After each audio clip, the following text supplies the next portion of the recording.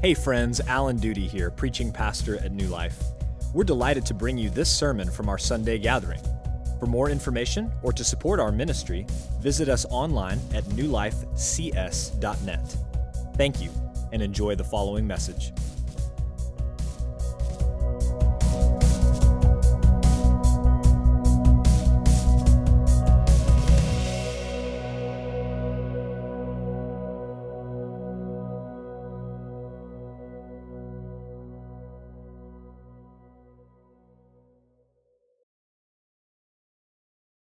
In the United States, someone has a stroke every 40 seconds. Every 4 minutes, someone dies of a stroke. Many patients who survive strokes have permanent damage to their brains or loss of mobility in parts of their body. But if a stroke is recognized quickly enough and treatment is procured, then the odds of survival go way up, and the odds of permanent damage or injury to the body go way down. And so medical professionals tell us it's important to know how to recognize a stroke. And we can remember these signs that somebody is having a stroke through the acronym FAST, F-A-S-T. It stands for face drooping, arm weakness, speech difficulty. And if you recognize those three signs, then it's time to call 911. And seeing and rightly interpreting those signs is important because someone's quality of life, or maybe their life itself, may be at stake. Well, today, friends, we're going to be in John chapter 2, and in this chapter, he begins the account of the public life and public ministry of Jesus. And what he's going to do throughout the rest of the next section is he's going to identify 7 miracles that Jesus performed that he calls signs. And he chooses that word, signs, very deliberately. Because John wants us to understand that Jesus did not perform miracles arbitrarily. Rather, every single miracle he performed was a sign that pointed to his true identity and his mission.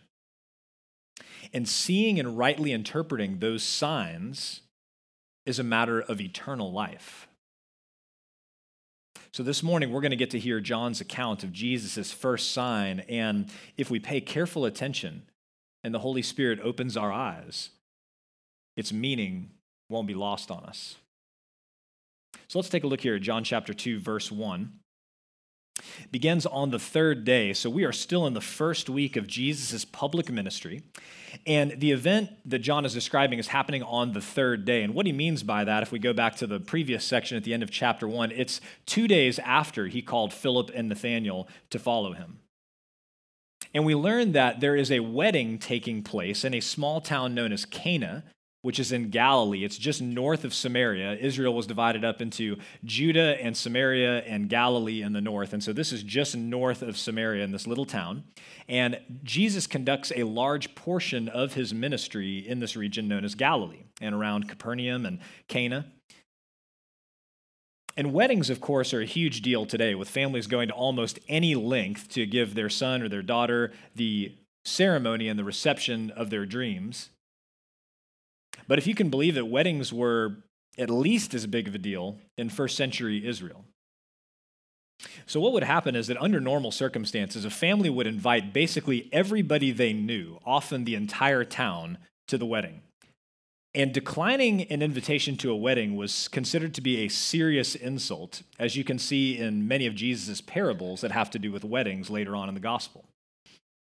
And on the wedding day, the bride dressed in white, she put on her best jewelry, and the groom, attended by his friends and singers and musicians, would walk from his house to her house to receive her parents' blessing and then exchange vows. And afterward, the whole wedding party walked back to the groom's house, where a feast would be provided, and the celebration would continue for 1 to 2 weeks. Now, I know some of you guys like weddings. I don't know if anybody likes weddings enough to want to do that thing for 2 weeks. But you can imagine just how costly this would be for a groom's family to not just provide food for that many people, but a feast for that many people that lasted from 1 to 2 weeks.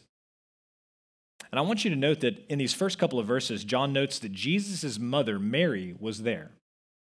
And by the way that he sets her apart along with what happens next, it seemed like she might have a special role, either in helping to host or even to help cater this event, maybe because she was a close friend of the family. And he notes that Jesus and his disciples are also invited as guests. So in verse 3, we come to the conflict of this particular story. The wine ran out. Now, that was a big deal for a lot of reasons. First of all, you have to remember, this is the first century. So there is no Total Wine or Spec's down the street that you can just run to, assuming that you even had money to buy more wine, which these people probably did not. Everything back then was made by hand, so it was really hard to come by, and if you ran out, that was a problem that you probably couldn't solve for some time. The second issue here is it's not like there was a bunch of other options to consider when the wine ran out. It's not like, no big deal, get the sparkling water and the Coke Zero. You basically had wine, milk, and water. Those were the choices. So if the wine runs out, it's not like you're going to have enough milk to serve a crowd this size. And anyway, serving milk to adults at a party is super weird. So, we're not doing that. They don't have access to pure running water, so wine is the drink of choice. It's safe, it's available. And then finally, running out of wine wasn't just embarrassing. It certainly was embarrassing.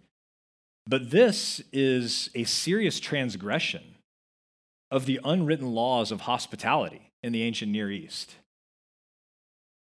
So we began this morning talking about the significance of signs. And when we read the text a little while ago, John said that the miracle that Jesus is about to perform is the first of his signs.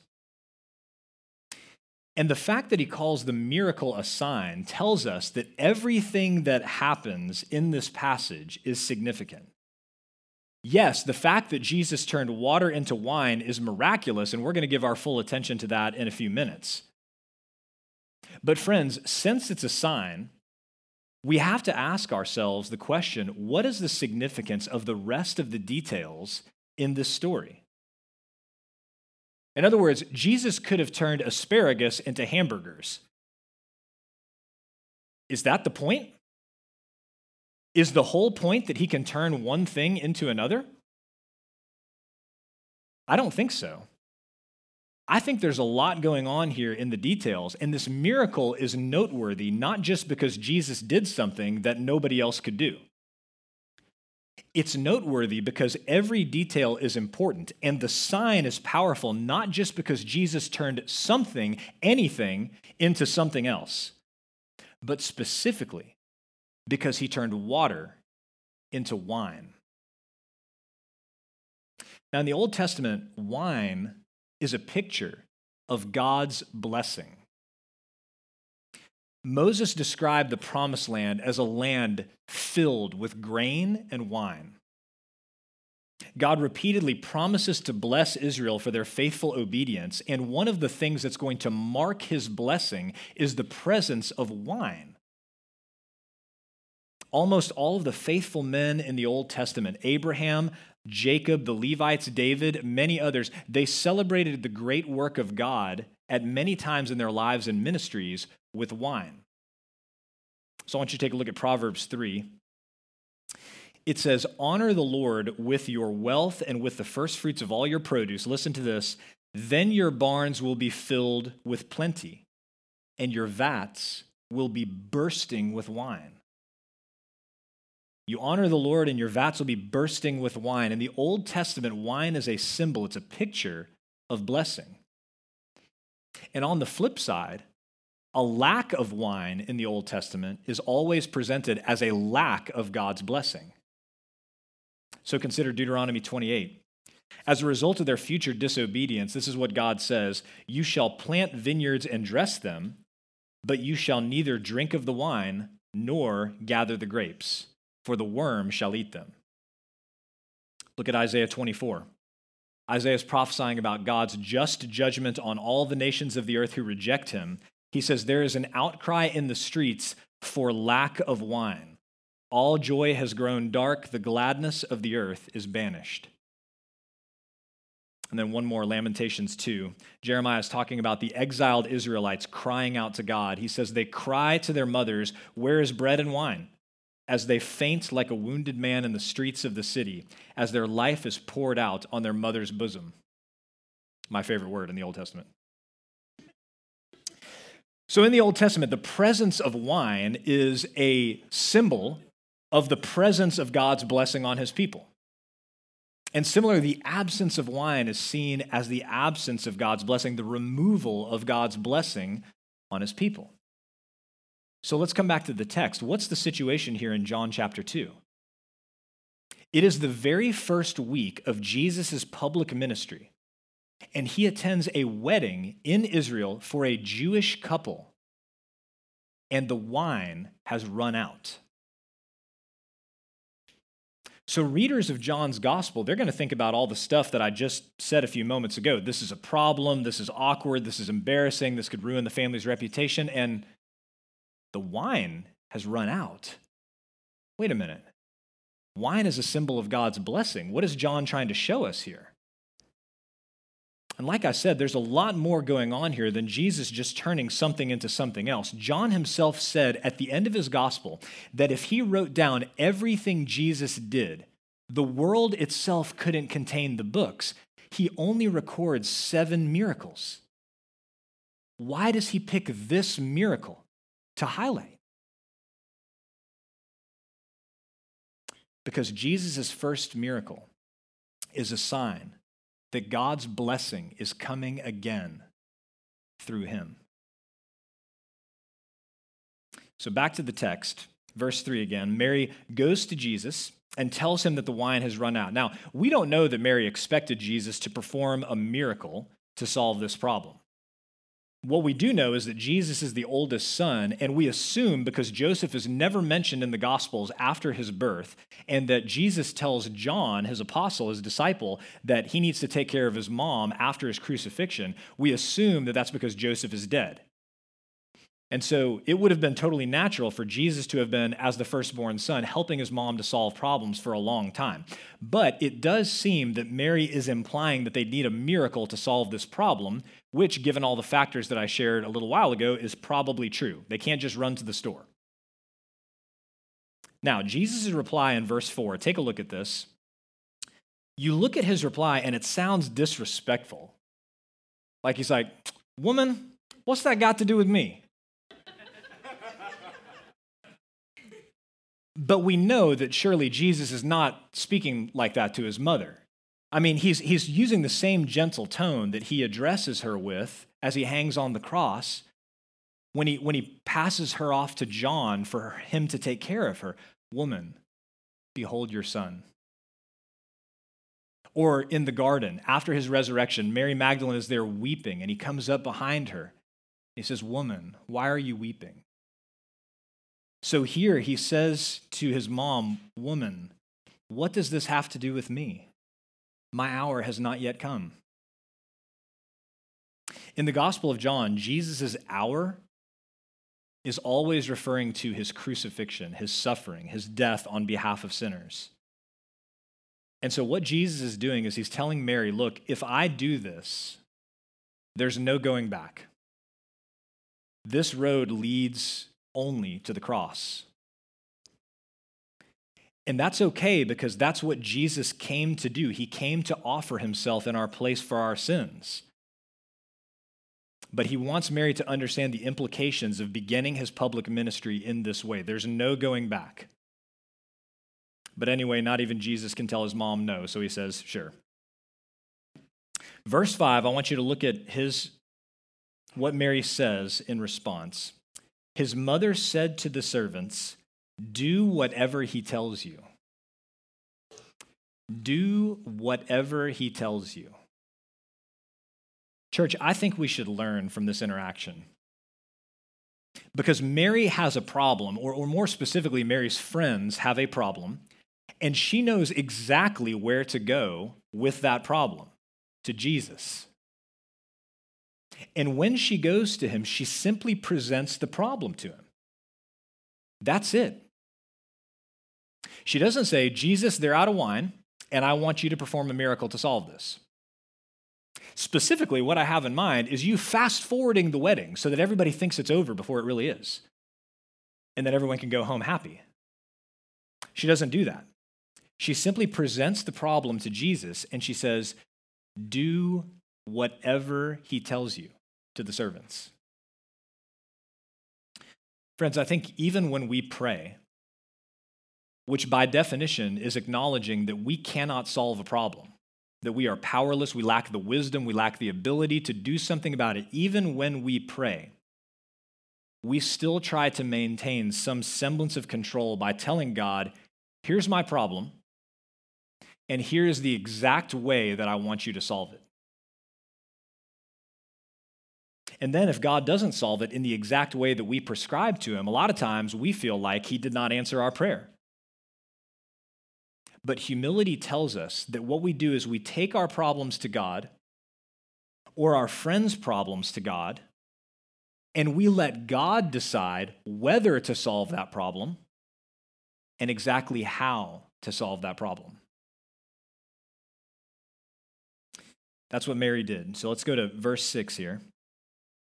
We get into what Jesus does. It says, now there were 6 stone water jars there for the Jewish rites of purification, each holding 20 or 30 gallons. Now, we don't know all that much, most of us, about the Jewish rites of purification and a lot of this stuff, so we get some insight from other parts of Scripture where Jesus is talking about these things, like in Mark chapter 7. So take a look up on the screen. It says, now when the Pharisees gathered to him with some of the scribes who had come from Jerusalem, they saw that some of his disciples ate with hands that were defiled, that is, unwashed. For the Pharisees and all the Jews do not eat unless they wash their hands properly, holding to the tradition of the elders, and when they come from the marketplace, they do not eat unless they wash. And there are many other traditions that they observe, such as the washing of cups and pots and copper vessels and dining couches. I'm not real sure how you'd wash a couch. I would just be like, listen, we just have to find a different religion. Because I'm not going to wash my couch. I'm just not going to do that. This passage is helpful because Mark describes for us exactly what's going on here. These stone water jars are there so that the Jews could come and wash their hands before they ate, not so they didn't spread germs to the other people at the gathering, but specifically so they would not be defiled by eating with hands that had touched things that would make them ceremonially unclean, according to the law of Moses. But what you have to understand is that in the law of Moses, that kind of washing was only necessary in very specific instances, not every day and for everything. That's why Mark notes that this ceremonial washing, if you look at the text, it was part of what was called the tradition of the elders.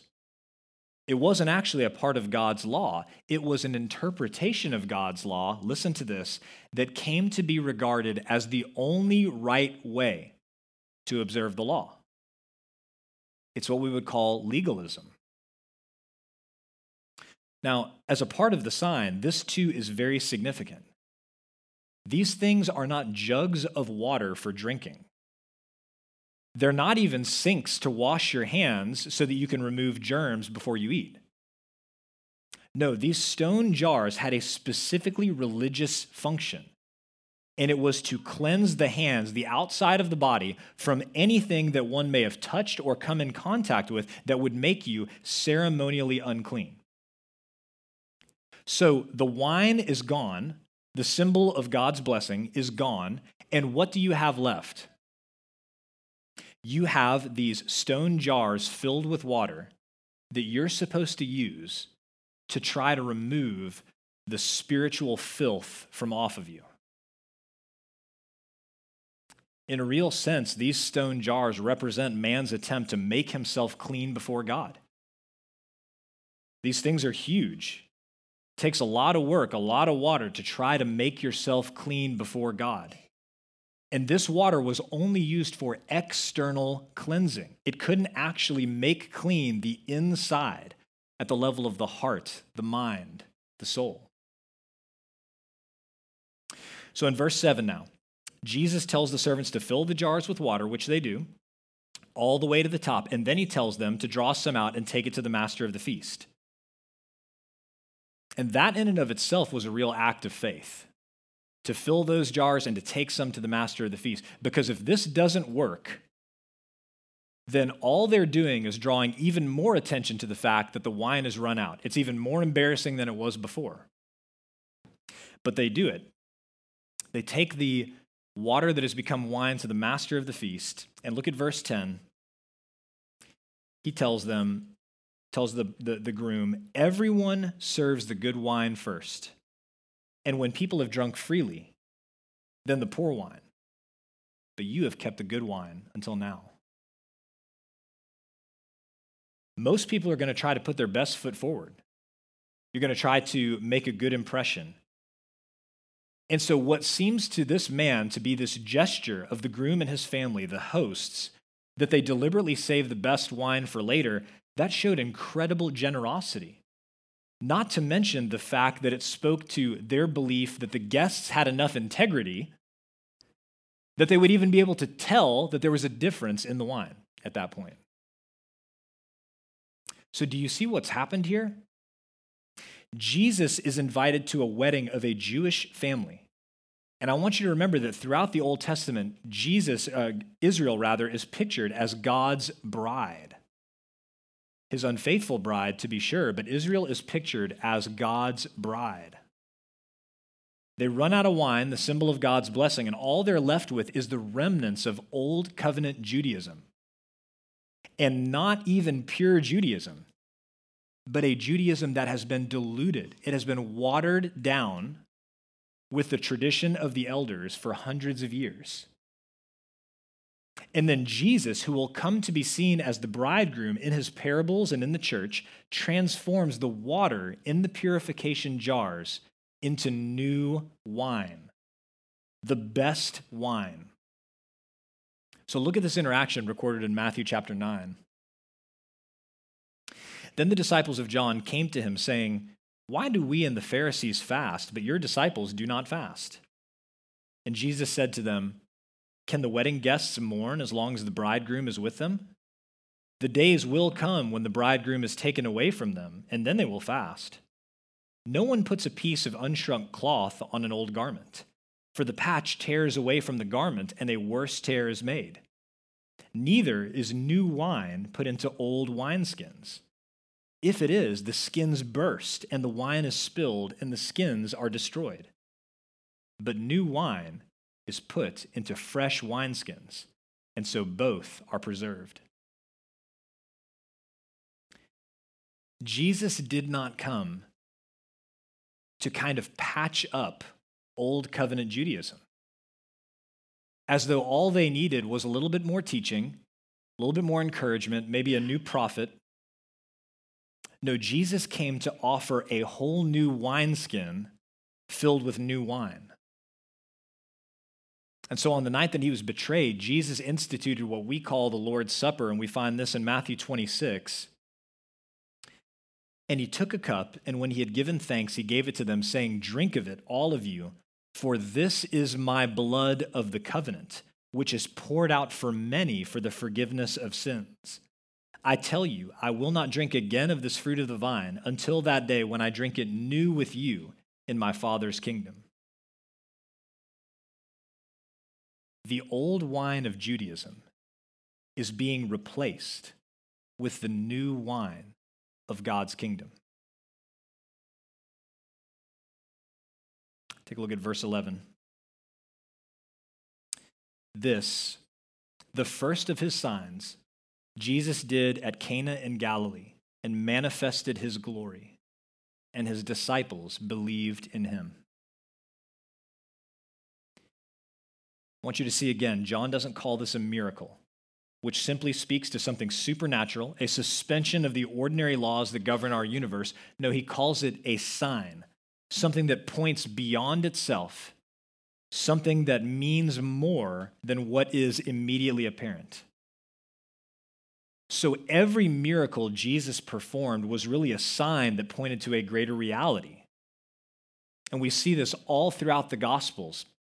He heals a paralyzed man to prove that he has power and authority to forgive sin.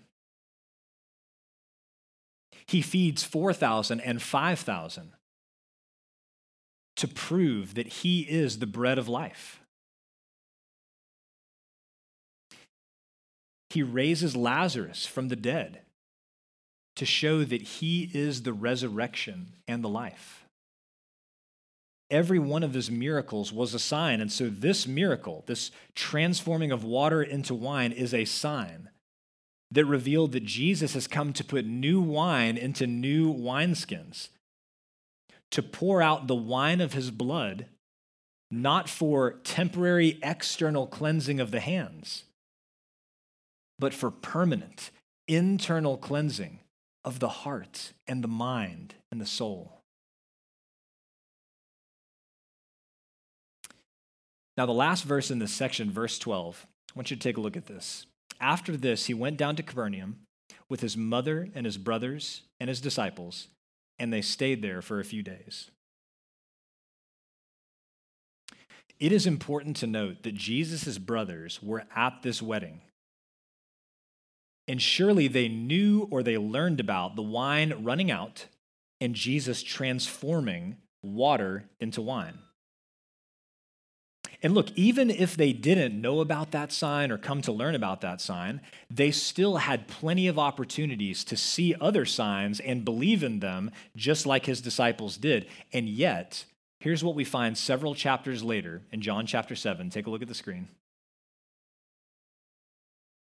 So his brothers said to him, "Leave here and go to Judea, that your disciples also may see the works you are doing. For no one works in secret if he seeks to be known openly. If you do these things, show yourself to the world." For not even his brothers believed in him. That is the danger. The danger is that you can see the signs, you can take part in and even benefit from a miracle from Jesus.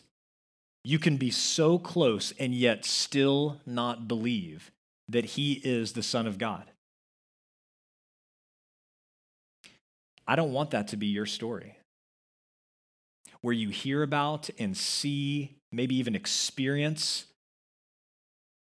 the work of Jesus in different ways around you, in the church, among people that you know, and yet you still don't believe.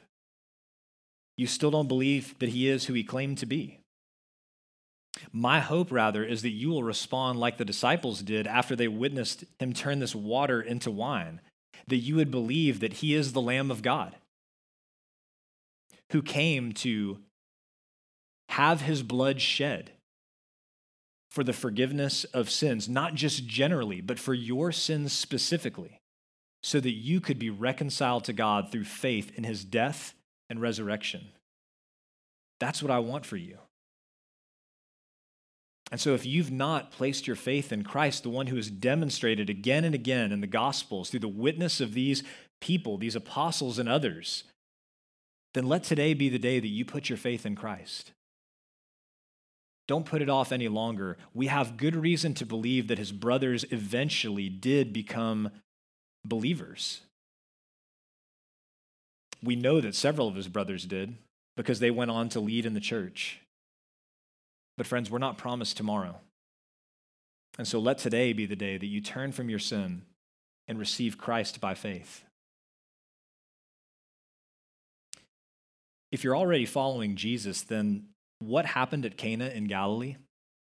It's just a foretaste of what is to come for all of us who are Jesus' disciples. I want you to look at Revelation 19 at this good news, this picture that we should all have in our minds of what is coming. Then I heard what seemed to be the voice of a great multitude, like the roar of many waters and like the sound of mighty peals of thunder, crying out, Hallelujah! For the Lord our God, the Almighty reigns. Let us rejoice and exult and give him the glory. For the marriage of the Lamb has come, and his bride has made herself ready. It was granted her to clothe herself with fine linen, bright and pure. For the fine linen is the righteous deeds of the saints.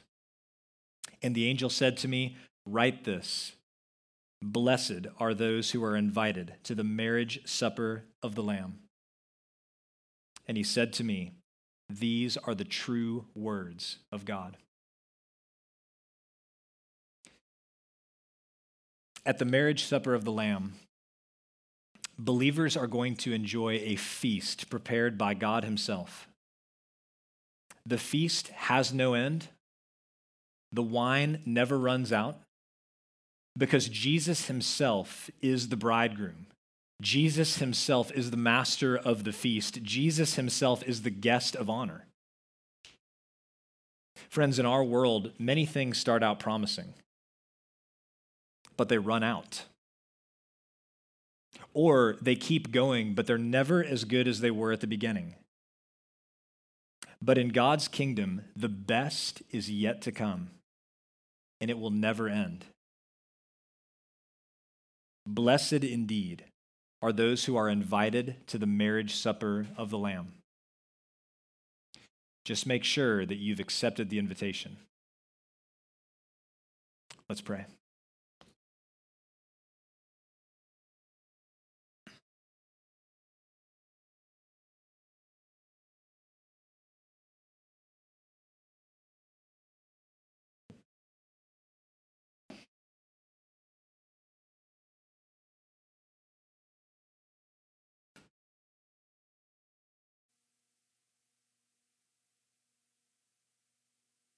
God, we thank you for moving the Apostle John to record this miracle, this sign that points to the identity and the mission of Jesus. God, I pray for every person that's heard this sermon today that the meaning of this sign will not be lost on them, but that they will gladly, joyfully, and swiftly turn to Jesus and accept the invitation to the marriage supper of the Lamb through faith. God, I pray that they don't put it off any longer. Whatever is keeping them away, I pray that you would draw them to yourself today and that today would be the day of salvation. God, for all of us who are already believers, I pray that we would look at what Jesus came to do, and that we would be filled with fresh gratitude and appreciation for him coming and fulfilling the entire law, leaving none of it unfulfilled, none of it not obeyed, that we might be accepted and adopted through faith in him. God, I pray that you would give us that vision of what we have to look forward to when Christ returns, and that we would live every day in light of that reality, that that is what is coming for us. An eternity with you, Jesus, at your feast that never ends. I pray especially that you would encourage and bring hope to those who are suffering and in trials, who are disappointed, whose lives are difficult right now. God, I pray that you would encourage them with that good news of what is to come. In Christ's name we pray. Amen. Thank you for listening to the sermon audio from New Life Baptist Church in College Station, Texas. For more information or to support our ministry, visit us online at newlifecs.net.